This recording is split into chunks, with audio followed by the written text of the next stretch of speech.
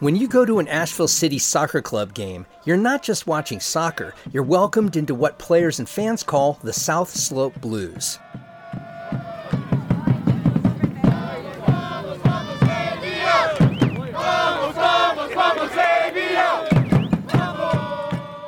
The South Slope Blues, they're amazing. This is the coach of the women's team, Brooke Bingham. The atmosphere is what makes Asheville City Soccer so great. Longtime player Laura Greb. We have the most dedicated fans. We have our South Slope Blues. They post up in the corner of the field every game. They've got their drums, they've got their smoke, they've got their loud voices. You can hear them for miles. Elite men and women players from throughout North Carolina team up in Asheville for a 2-month season against other aspiring pros from all over the Southeast. Home games this season begin May 18th at Greenwood Field on the UNC Asheville campus. For details, tickets, and your first steps into the South Slope Blues, visit Asheville City Soccer Club at ashevillecitysc.com.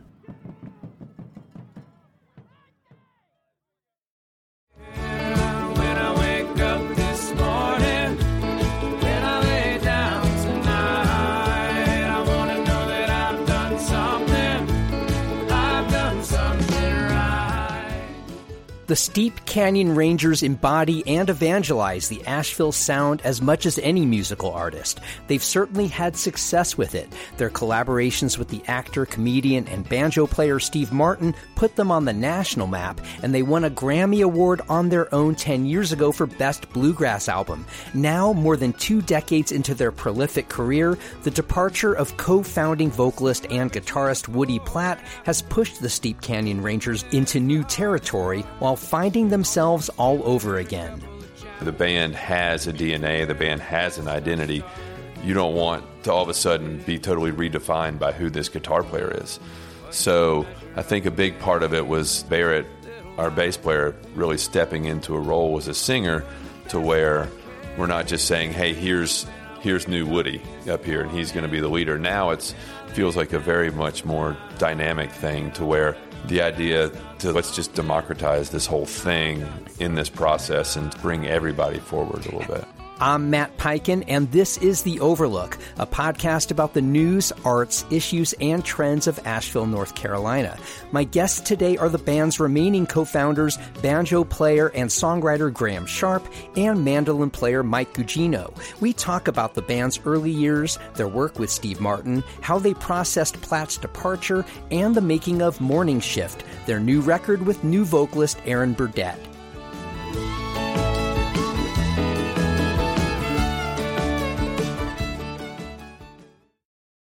I began the conversation by tapping into the band's beginnings at UNC Chapel Hill and asking Graham Sharp and Mike Gugino if they grew up steeped in bluegrass. Mike is first to speak. Absolutely not. I was not. I grew up playing other kinds of music. Very musical household growing up. My dad played the piano a little bit, and we had a piano, and my grandfather played the violin. So I was exposed to classical music, and I was in the band program in middle school and high school like a lot of kids in our area are. At Brevard High? Middle Brevard High, yeah. I played the saxophone, and Graham actually did the same thing, played the saxophone in the band. We laugh about that a lot. But, yeah, I knew about bluegrass and Americana music. I mean, I heard it, but I didn't pay that much attention to it until I got to college. Graham, what's your story leading up to your introduction to bluegrass and Americana? Yeah, strangely similar. I mean, we learned bluegrass. Mike and I pretty much just learned bluegrass together. What were you doing before that when you were growing up in Greensboro? Was music a big part of your upbringing, or was it just something peripheral like all kids listen to music and hear it? And what was music to you growing up in Greensboro? I was a child of FM radio. All the great hits of the 80s and 90s were my bag. And, you know, I got in the Grateful Dead, which sort of led me down the avenue of some of their roots influences, especially like Old and the Way and Jerry. But I really didn't get into bluegrass until I was in college. And our original guitar player, Woody, had gone home to Brevard over the summer, and he came back to school, and he was like, there's this guy who plays mandolin in Brevard, and he knows how to play the Old Home Place. And I was like, oh, man, he knows how to play the Old Home Place. He should be in our band. We got to get this guy. How'd you find him? Which is uncommon. Bluegrass is such sort of a hand-me-down sort of music that goes through a real, I don't want to say lineage, but it's an apprenticeship sort of music. The way we learned bluegrass was not typical, I think, for a lot of, especially professionals, and just the way people will usually learn bluegrass. Usually it's learned from somebody in the family or maybe in your community growing up. A lot of people in the bands that we've crossed paths with over the years learn it from somebody who learned it from somebody who learned it from the guy. So there's lots of great lineages in bluegrass that came from a specific band leader or something like that. And we didn't have any of that. You know, we were lucky to have a few people around who were big influences and took us under their wing and showed us a few things once we were down the road on that. But we pretty much just jumped into it blindly. I'm curious, you both were kids of the 80s and 90s music, FM radio, as you said. You weren't steeped in bluegrass. I think it's interesting that at the university level where you would have maybe gone into a rock band or other contemporary music that you even found bluegrass, let alone decided to play it. You mentioned Woody being a kind of a key to that. What was it about bluegrass music that spoke to you to the extent that you wanted to make that kind of music? For me, interestingly, I was in a rock band at the time in high school and in early college playing electric guitar. And I was actually a guitar major at Brevard College studying classical music and jazz. And I was getting pretty frustrated with just what I was doing with that. I liked it, but I didn't love it. And I didn't see myself like wanting to do this for the rest of my life. Most people don't even think in college, I'm going to do music the rest of my life, unless you're in like a orchestral program or something. The chances, the odds That's right. of being able to do it. So, you know, but when you started playing bluegrass, did it speak to you differently in a way that you found contemporary music? Like, were you disillusioned by it? What was the difference for you? No, I wasn't disillusioned by it. I had a really great guitar teacher. He was a world-class jazz musician and classical guitarist, and he was playing in restaurants all over the area for like $100. And I was like, it was just depressing. I was like, this isn't right. And so I was like, I want to get out of this. And I ended up transferring over to UNC Asheville and becoming a history major and not being a music major anymore. But I had just met these guys at Brevard College from Kentucky, and one played the banjo, one played the fiddle. And they would always bring their instruments to parties and would pick.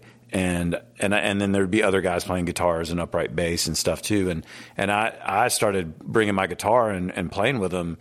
And eventually those same guys started giving me CDs and tapes, this was the mid-'90s, to listen to of bluegrass stuff, of Old and in the Way, of John Hartford, of Sam Bush, of David Grisman, of anything in that sort of genre, Seldom Seen. And I started listening to bluegrass for the very first time, and I just loved it. I loved, when I was listening to those recordings, what the mandolin was doing. So I stopped playing the guitar. I still play guitar, but I stopped focusing so much on the guitar, and I bought a mandolin and started learning how to play the mandolin. Woody and I grew up together in Brevard, and we'd never played music together. And then he came home from summer break and had met Graham down there, and Woody's playing guitar and Graham's playing the banjo. He's like, I met these guys, Charles and Graham, and they play bluegrass. And I was like, I just bought a mandolin and I've been playing bluegrass, and I had learned the Old Home Place. And that was one of our favorite songs off that J.D. Crowe record with Ricky Skaggs singing it and Tony Rice playing guitar. And so we were listening to the same bluegrass music too. And it just all happened really organically, and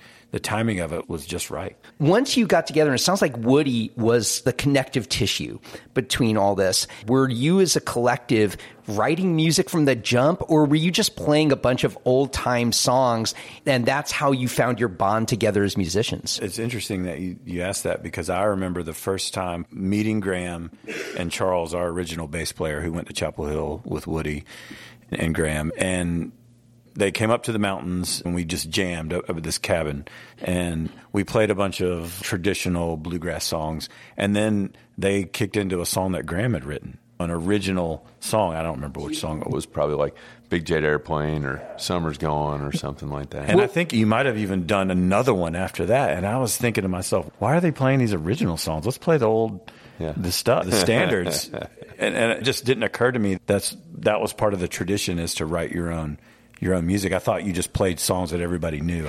When we were starting, there was no difference if we were playing Flatt and Scruggs or Newgrass Revival or whatever. It was all the same to us. So whether it's super traditional or really progressive, it was all the same to us. It was just the bluegrass that we loved, and we didn't bother trying to parse it. And as far as lyricists and songwriting, I mean, I think it's just, you're just a product of what you seek and what you listen to. What was the scene like for you? Obviously, there's a huge bluegrass scene around here. What did you find yourselves merging into? Were there other young bands your age who were on the come up? Did you feel a community around you? What was the scene like for you? Yeah, for sure. I think when we started, it was around the time of the Oh Brother, Where Art Thou movie phenomenon. Yeah. And so bluegrass became like popular for a moment in popular culture. I'm a Man of Constant Sorrow was on major radio and stuff. And so there was this kind of movement of there was a lot of young bands around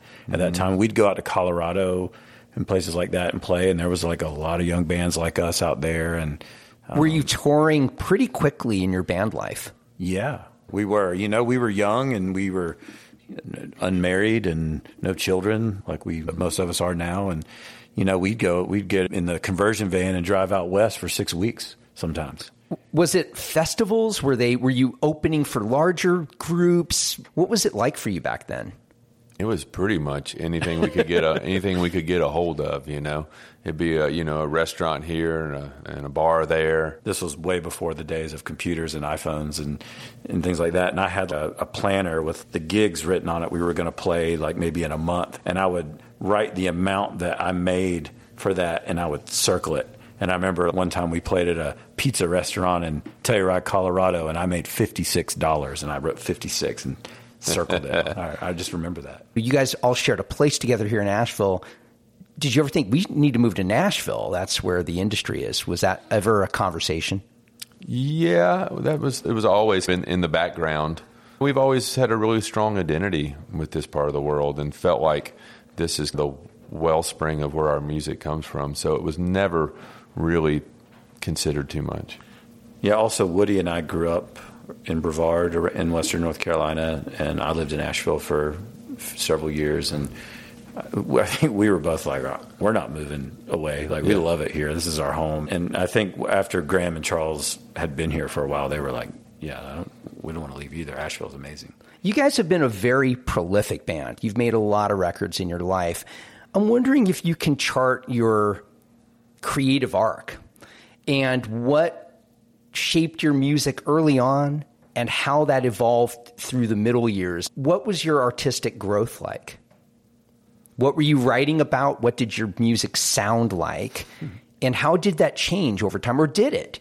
I think at first we were like, we're trying to sound like a traditional bluegrass band, but play our own music in our own way. It's funny when you talk about traditional bluegrass, all the great bands, Flatt and Scruggs and the Stanley Brothers and Bill Monroe or Jim and Jesse, they all had their own sound, their own style, even though they were within this tradition, what we call traditional bluegrass. Each band that came along had their own little twist, their own little take, their own little regional variation. And so I think we thought we wanted to play our own music like they did, write our own music in the traditional way, have our own style, and I think we did that. But you were conscious of hewing to a certain classic sound, classic bluegrass parameter. Yeah, we tried to sound like Third Time Out, and we tried to sound like the Lonesome River Band, and we tried to sound like the Del McCoury Band, and we tried to sound like Newgrass Revival. I think your limitations, like John Hartford said, define your style. I think we've learned to lean into kind of maybe what our strengths are, and I think some of our limitations have defined our style. We've never had a really like high lonesome sort of bluegrass style singer. It's interesting that you put it this way, that your limitations define your style, and I wonder that can only be discovered over time, right? When you assess yourself, and you said we might have wanted to try to sound like this band or this artist. And it sounds like from what you were saying, Mike, you actually had conversations about that a little bit as a band. Did it only take time to find your own identity, to really be able to know what you as the Steep Canyon Rangers were? Did that take a lot of time? I think it did. And like you said, it's evolved over the years.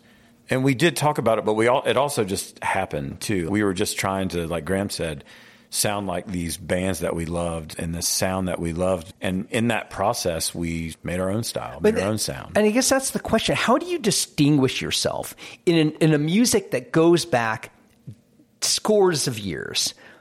How do you distinguish yourself as an artist when you're picking out all these other artists that you're in this lineage of? What do you think distinguished Steep Canyon Rangers early on? I think the songwriting has been a big part of it. I think Graham's songs from an early stage of our band was important. That we weren't able to sound like all those bands we wanted to sound like was probably the best thing that ever happened to us. And so then Steve Martin, I think a lot of people learned about Steep Canyon Rangers through your collaboration with Steve Martin. I'm sure obviously you had fans, you were touring, but on a mainstream level, that sort of, I guess, awareness of you must have been aware that, we're getting certain kind of attention now we weren't before. And I don't know this story, how did that even happen? Did Steve Martin, because I know he at the time, and I don't know what his situation is, if he had a home in Brevard or still does, but did he discover you guys and reach out? What happened? We had met his wife through Woody's brother. And this was before they were married. Yeah, she lived in New York City. She lived in New York City, and we had stayed at her apartment. I crashed on the floor once or twice. And then she and Steve met and got married, and he was releasing maybe his album, The Crow, at the time. And he was looking for a band. I guess he was going to do some shows and tour. And she brought up the Steep Canyon Rangers, who she had known, and I think Mike and Woody ended up at a spaghetti dinner somewhere south of Brevard out there playing with Steve. And Charles Wood, banjo player from South, was there, yeah. And then things just from there, it was maybe he came and sat in with us on a show in New York City, and then he hired us to do this one benefit show in Los Angeles. And I don't think any of us really knew, none of us knew what it was going to become. But I remember being in the van when we got the call that we were going on world tour with Steve Martin, and it's felt really natural since the very first playing with him. We worked really hard to learn his songs and his album note for note, and he had never, I think, had the experience of working with a band, especially a band who really had his music down cold because it's quirky. Yeah, talk about that a little bit. He's obviously known worldwide as a comedian and as an actor. Were you already aware of his music before you were? Only because I grew up watching The Muppet Show, and I had seen him play the banjo on The Muppet Show, and so I knew he played the banjo. And I remember watching him on The Muppet Show, being very young, but thinking, wow, he's really good at that. It's one thing to see somebody on The Muppet Show and think, oh, okay, maybe this is a novelty. Was it very clear to you right away, this is a serious musician who takes this music seriously? I had heard or read that he played the banjo seriously, and that when he would do his stand-up comedy in the 70s and 80s, he would play the banjo as a part of his act, and that it was actually really good banjo playing. It just wasn't like a shtick that he did. I mean, it was a shtick, but it was backed up by years of practice. Yeah, and once you start learning the music, you recognize that this isn't a hack, who can play this and compose this and put this together. So it was evident pretty quickly that he took the music seriously, and that was a big focus of those first tours, was like, we're not doing any comedy in these shows. This is a total break from that. This is a music show, and it was really, the idea was to be taken seriously as a musician. And that happened, and that worked, and then it evolved from there into music and comedy. And you wrote music together. Quite a bit. Yeah, so that's another layer. It's one thing to tour and learn his songs. It's another to write music together. How did that expand your world as a band? Just writing with somebody who's not in your band, but you're making a full record with this person. What was different about that music, and how did that stretch you or evolve you as a band? I think after we started recording some of the music, when we made our first album with him, which was the Rare Bird Alert album, and it was definitely outside of the traditional bluegrass sound in many ways, and it felt like it gave us a license, I think, to explore other sounds too. And it really, I think the real change in our sound that's occurred from when we started to where we are now, which are very different sounds, is that when we started working with Edie Brickell, Steve Martin and Edie Brickell made a record together. There was a lot of percussion on that record. And the tour manager said they're going to hire a drummer to come out on the road and to play these songs like they're on the record with the drums. And we said, wait a second, we know a guy here in North Carolina, Mike Ashworth, who is our drummer now, that could do this. And he ended up coming out on the Steve and Edie shows playing percussion. And so we found ourselves backstage a lot just jamming with Mike with our songs with drums all of a sudden with percussion. And we were like, wow, this sounds really cool. And then we started asking Mike to sit in on some of our shows. And eventually we just said, why don't you join the band? More after this.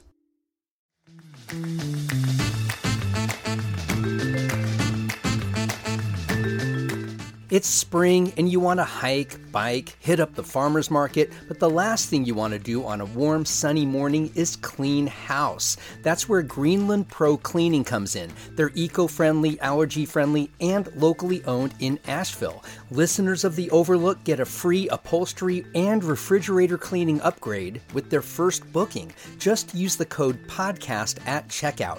Make the most of your time this spring and visit greenlandprocleaning.com/overlook.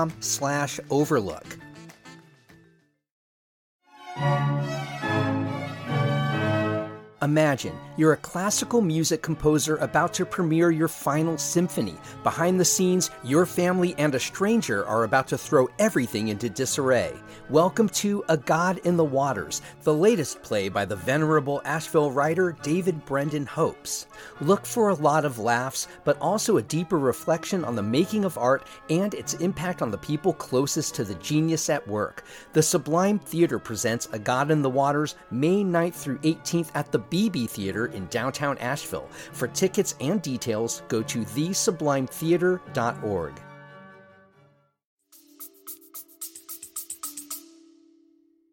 Before we get into the second half of my conversation, I want to give you a little taste of the new album Morning Shift. This is the track Deep End.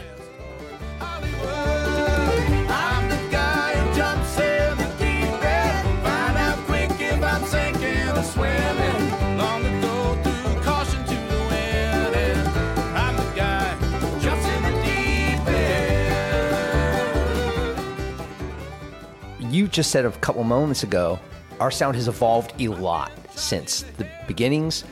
Can you trace how it's evolved? What's different now than you could have ever projected a decade or two ago?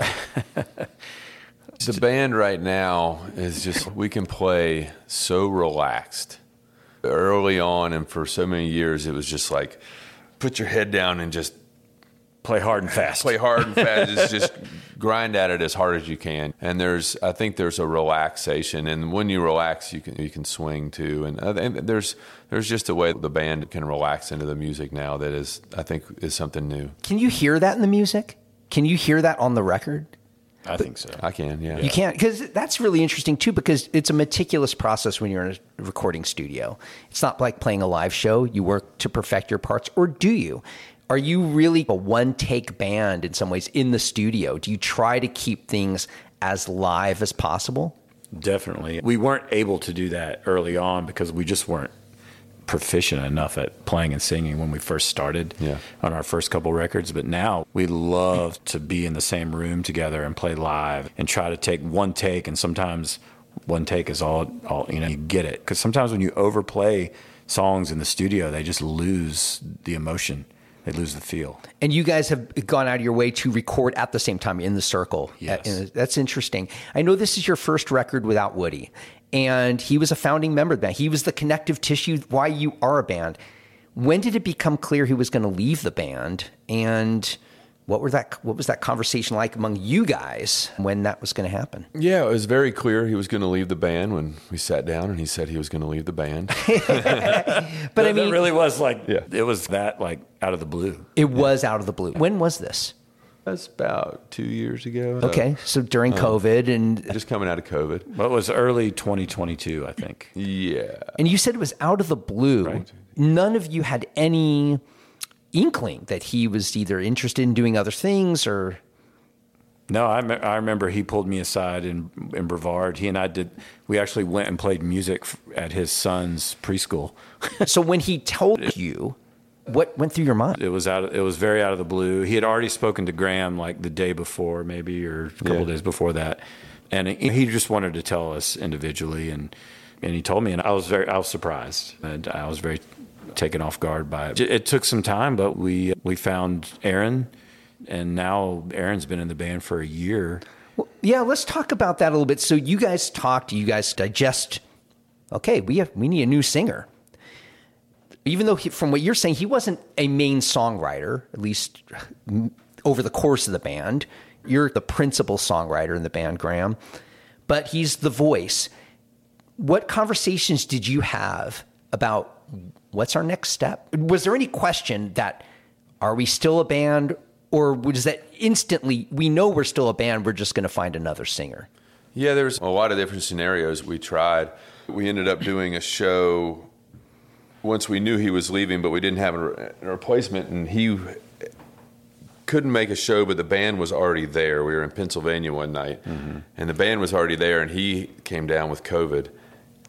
And we said, and we'd already talked about this, we said, we'll just do it with the five of us. So Ashworth, who plays drums mainly, he's a fantastic bass player, guitar player, whatever.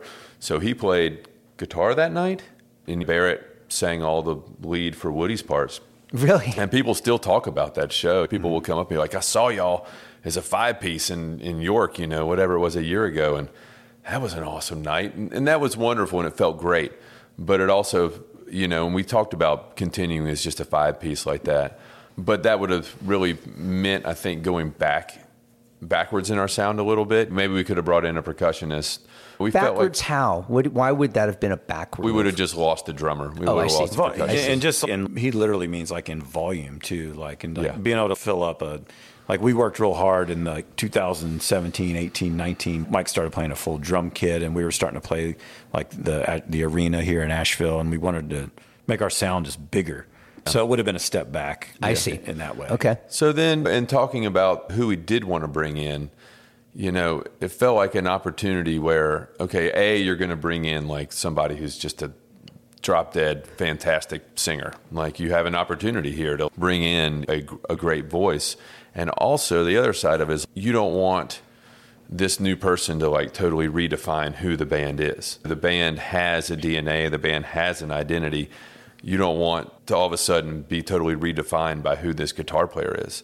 So I think a big part of it was people stepping up, and especially Barrett, our bass player, really stepping into a role as a singer, to where we're not just saying, hey, here's new Woody up here and he's going to be the leader. Now it feels like a very much more dynamic thing, to where, okay, Aaron, he's singing a bunch of songs and he's really powerful and effective. But also, Barrett's now stepping up, and he's singing a lot of songs. And I've always sang a handful of songs in the show. So the idea to let's just democratize this whole thing in this process and bring everybody forward a little bit. You just said a moment ago you were concerned at least a little bit. You don't want to change the DNA of the band. You have the existing DNA. Aaron is writing, and he's writing songs, his own lyrics. Did they meld easily into the Steep Canyon Rangers DNA? Sure feels like it. I thought, definitely. Talk about then what is different sonically about this record because of the shift? Oh, I think a lot of it's what Graham just said about the voices. There's different characters, and there's also different voices for those characters. So Graham will sing lead on a few, and Barrett will sing lead on a few, and Aaron will sing lead on a few. And it's not like this one lead singer dynamic that a lot of bands have. And we always joke that it's more like the band, with where you just have these different lead voices. And that's something you said, even though you sang a little bit previously, but you didn't have that previously. It was more of that Woody was, quote, the voice, whereas now it's more spread out. Yeah, we had it some, but not like we do, not now, where it feels like you look at the set list and you can say, okay, he's going to sing, now he's going to sing. It's like really spread out the duties of who's singing lead. Can you talk about subject matter a little bit? How has that evolved in the songs? Have what you're singing about and writing about, has that changed, or are you very conscious to sticking with a certain bound of what Americana music is lyrically? Hopefully, I like to think that I've gotten better as a writer over the years. So I don't know if the subject matter's changed, but hopefully it's just gotten a little better. So to be clear on that, it's not that you're writing about different things, but the way you're writing is maybe more efficient or cleaner language? Or? I think so. I think trying to tell a story in a way that just shows it rather than tells it, and that's common advice for writers. But, yeah, I was just going to say that's something that's age-old. Yeah. Is it a lot easier, or did you used to tell more than show? I think so. I think also being specific in language, I think, goes a long way in helping a reader or a listener put themselves in the story. I don't think the subject matter has changed an awful lot, honestly, but I think our sonic landscape has changed and the way that we can present a song has changed. I think there's a lot of opportunity in that for the songwriting to evolve. Can you point to any songs on the new record that really typify what you're talking about, this expansion of voices? There's a song on there called Birds of Ohio, which it starts off with just 6 voices singing this big chorus. And then the verses aren't a lot. It's just got a couple that I do that are almost a couple spoken verses. So sometimes letting the ensemble and the feel tell the story rather than giving every single detail and just grinding it into the listener, but just laying it out there and just letting the sound of it tell the story. Any songs that come up for you, Mike, that really you think paves new territory for the band? Yeah, there's several songs on the record. Graham is playing a lot more electric banjo than on previous records, and that's been a new sound just within the last 2 records, I guess, with Arm in Arm and now Morning Shift. That's a big change, and so it's like some of those songs are, I would say, lean more toward a rock and roll song than a bluegrass song for sure. So it's somewhere in the middle. Is there anything we haven't talked about the new record or what's ahead that you think is important for people to know? I should mention our producer on the new record and our engineer. We looked up to Daryl Scott as a writer and a singer and a player for years and years. He made a record with Tim O'Brien, was my first introduction to him, called Real Time. That was staggering in almost every way. So he was a really natural choice, and we were going to produce this record ourselves until we got in touch with him and he agreed to do it. He was hesitant to record the way that we wanted to record, which was just to rent the Batcave Inn and convert that into a studio. Yeah, talk about that a little bit. Had you ever used the Batcave Inn, and why did you choose that as a locale?